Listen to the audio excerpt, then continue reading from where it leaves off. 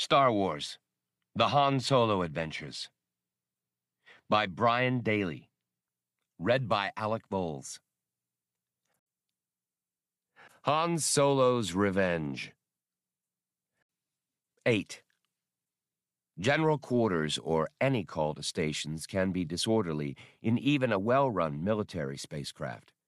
On a passenger liner like the Lady of Mindor, where run-throughs and practices were all but ignored, it was total confusion. Therefore, Han Solo paid scant attention to the garbled and frequently contradictory instructions blared by the public address annunciators.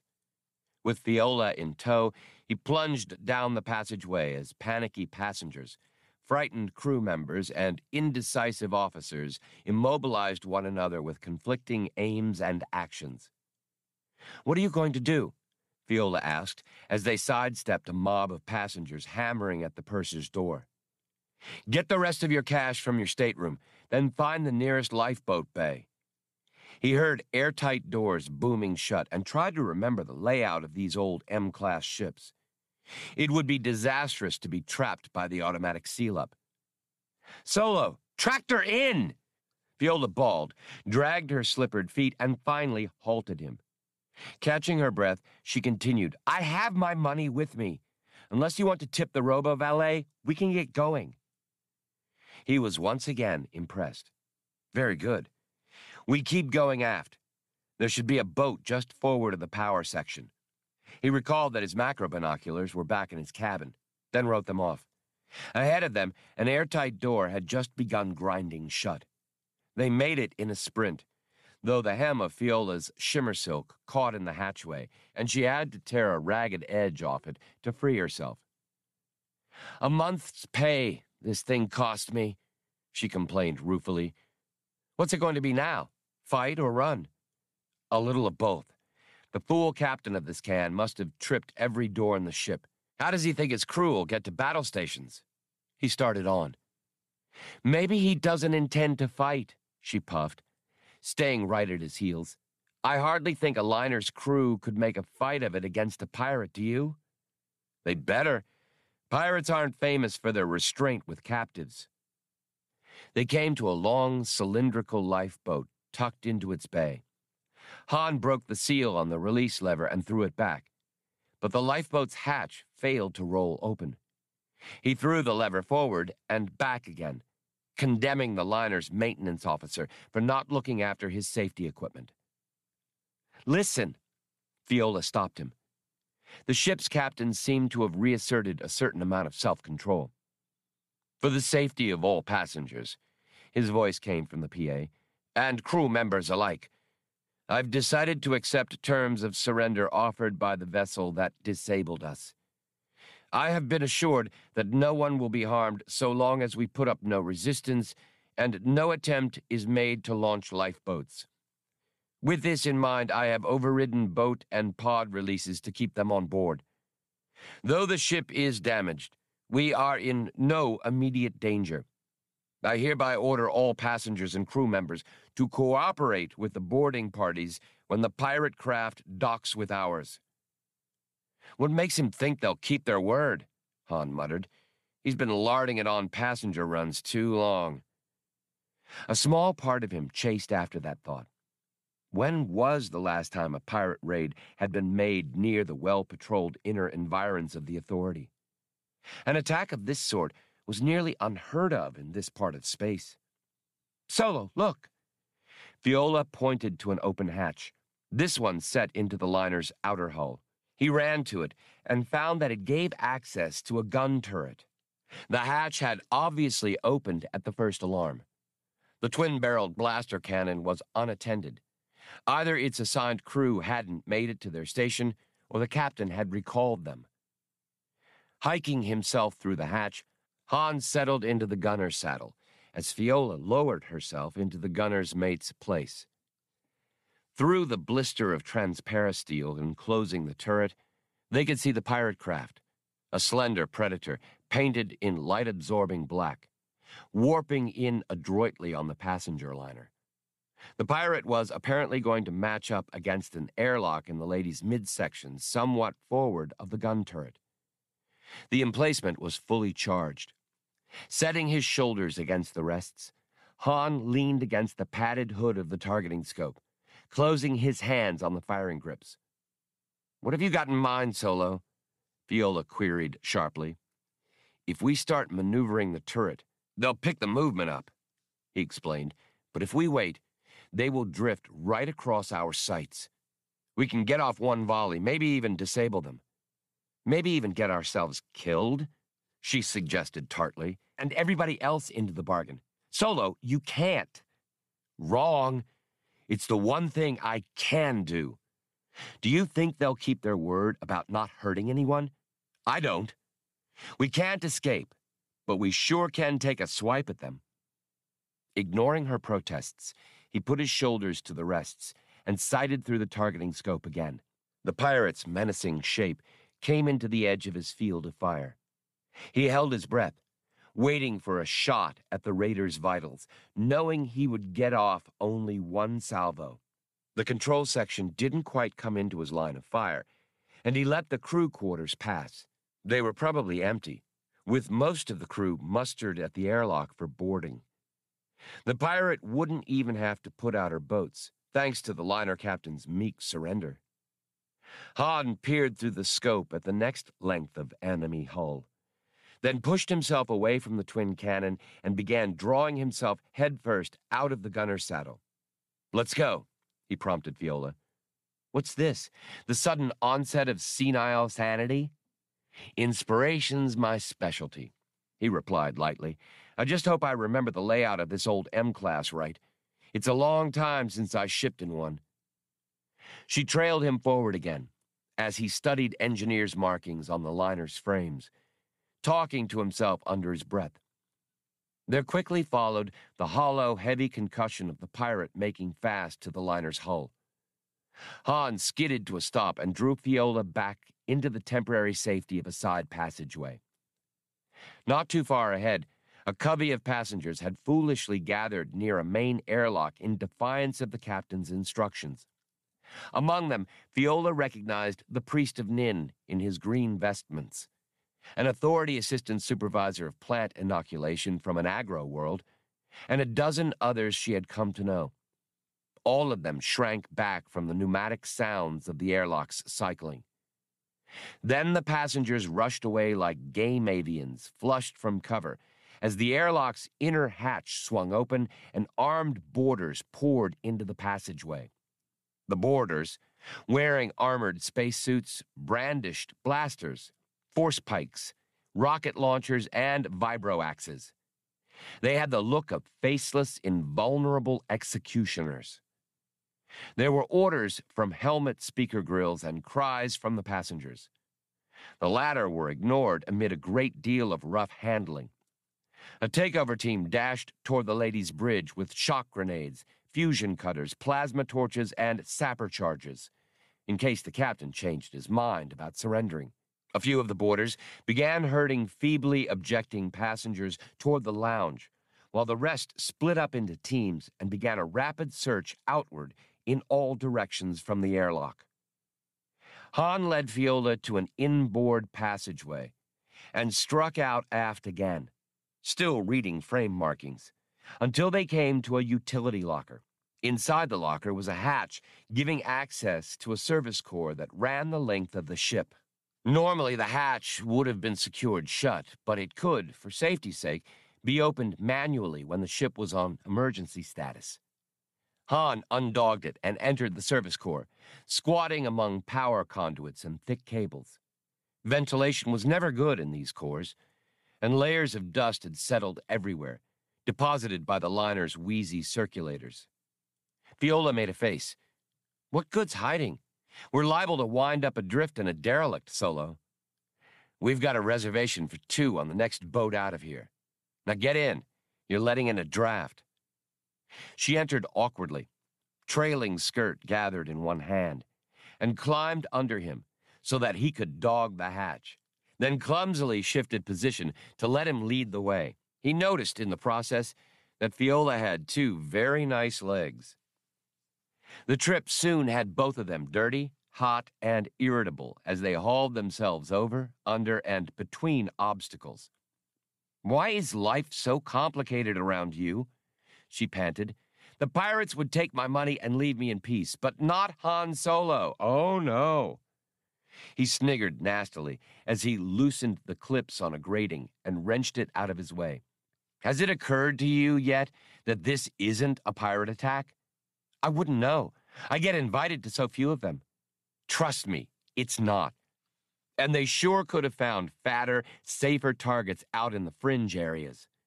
They're taking an awful risk hitting this close to Espo patrols. And then there's all this nonsense about not launching the boats. They're after someone in particular, and I think it's us." He was leading her in a strained, squatting progress over ducks and power routing, bumping heads on the occasional low-hanging conduit. There were only intermittent emergency lights, nodes that only slightly relieved the darkness. After what seemed like an eternity, he found the hatch he had been searching for, just aft of a major reinforced frame. "Where are we?" Viola asked. "Just under and aft of the portside airlock," he said, jerking his thumb toward the deck overhead. "The lady's probably swarming with boarders by now." "Then what are we doing here? Has anyone ever criticized your leadership, Solo?" "Never, ever." He ascended a short ladder, and she followed dubiously. But when he tried the hatch at the top, he found its valve frozen in place. Setting his shoulder to its wheel and nearly losing his footing did no more good. "Here," Viola said, handing up a short length of metal. He saw that she had pulled loose one of the ladder rungs from beneath her. "You're wasting your time doing honest work," he told her frankly, and set the rung through the wheel's spokes. The second try elicited a creaking of metal, and the wheel turned, then spun. He cracked the hatch a fraction to have a look around and saw, as he'd hoped he would, the interior of the utility locker just off the airlock's inner hatch. In it hung the maintenance-ready crew's spacesuits and tool harnesses, waiting to be donned on a moment's notice. Drawing Viola up after him, he swung the core hatch shut as silently as he could. "There shouldn't be more than a guard or two out there at the airlock," he explained. "I doubt that they're worried about counterattack very much. There won't be more than 2 or 3 firearms aboard the lady, all told." "Then what are we doing here?" She imitated his unconscious whisper. "We can't hide for very long. If they have to, they'll sweep the whole ship with sensors, and I doubt that there are any shielded areas. There's only one place where we'll get an escape boat now." She caught her breath as she realized what he meant and opened her mouth to object, but he put a finger across her lips. "They're slavers, not pirates, and they're not going through all this trouble just to let us live. They want to find out how much we know, then wipe our tapes for good. I'm not sure how this will work out, but if you get to the Falcon without me, you can have Zlarb's data plaque. Tell Chewie it's in the breast pocket of my thermosuit, and he'll know it's all right." She started to say something, but he put her off. "Fight and run, remember? Here's what you do."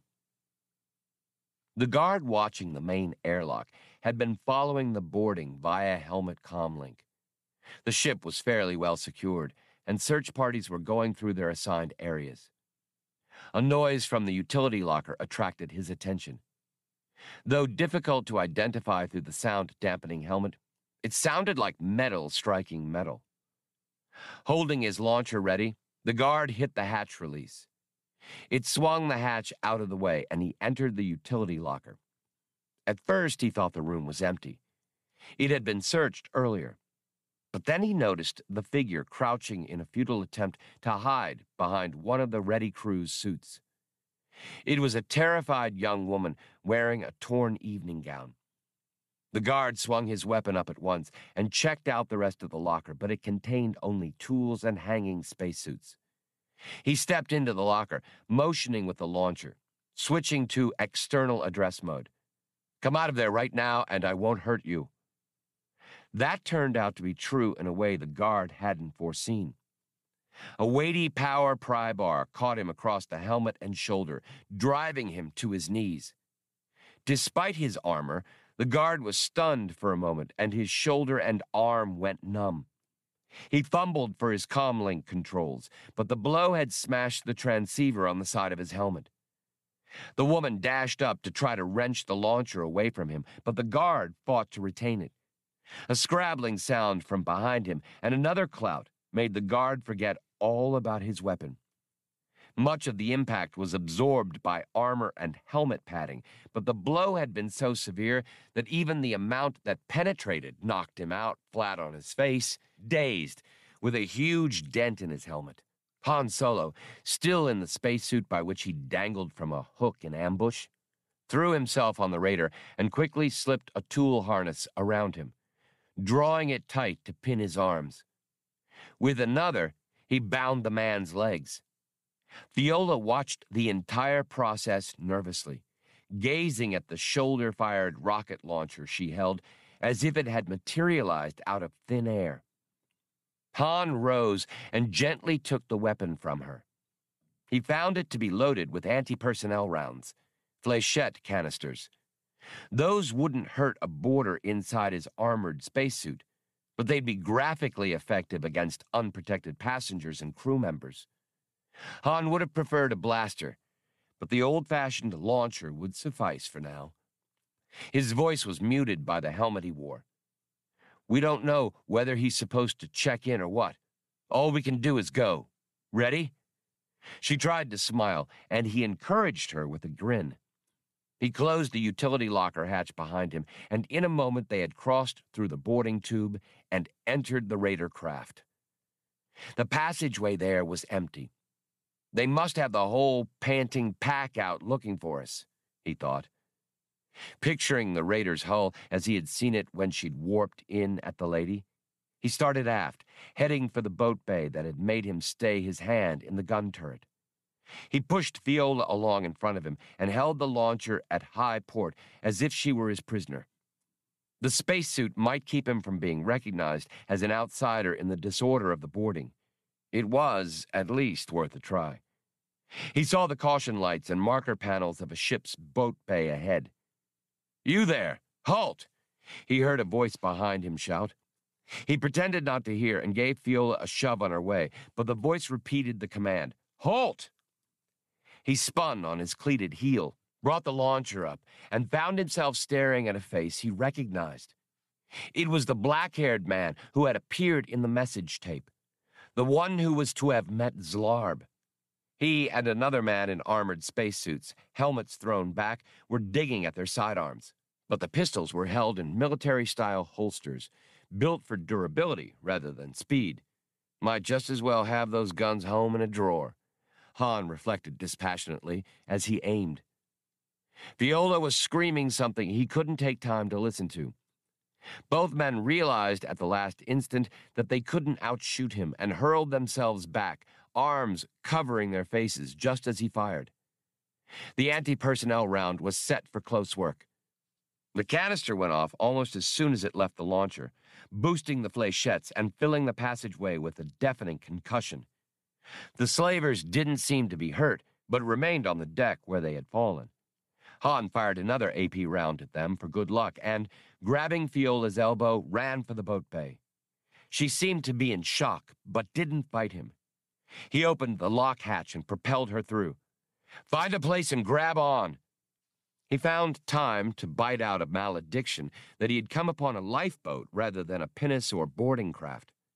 A blaster beam mewed past him and burned out an illumination strip further down the passageway. Han knelt in the shelter of the lock and cut loose with 4 more rounds, emptying the launcher at the figures pounding down on him. They all dove for cover, but he didn't think he had gotten any of them. Closing both hatches, he threw himself into the boat's pilot's seat and detonated its separator charges. Unlike the liner's boats, the Raiders' ships were still functioning.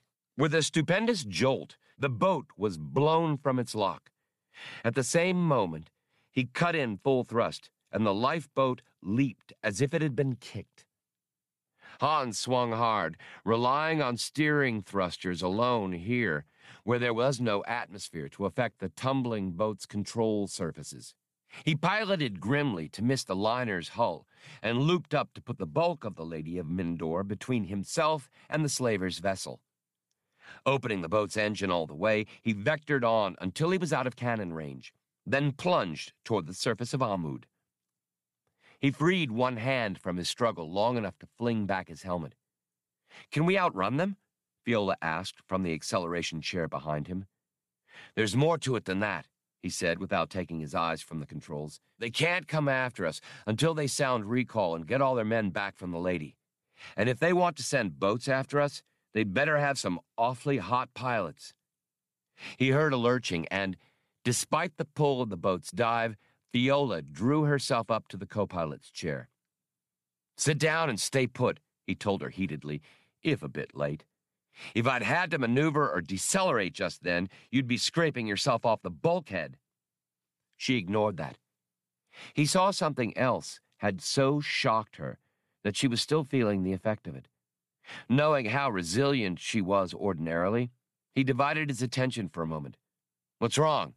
Besides the fact that we might be vaporized at any second, I mean." "The man you shot at? The black-haired one?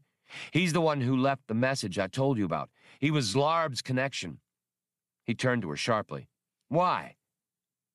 "It was Mag," Fiola said.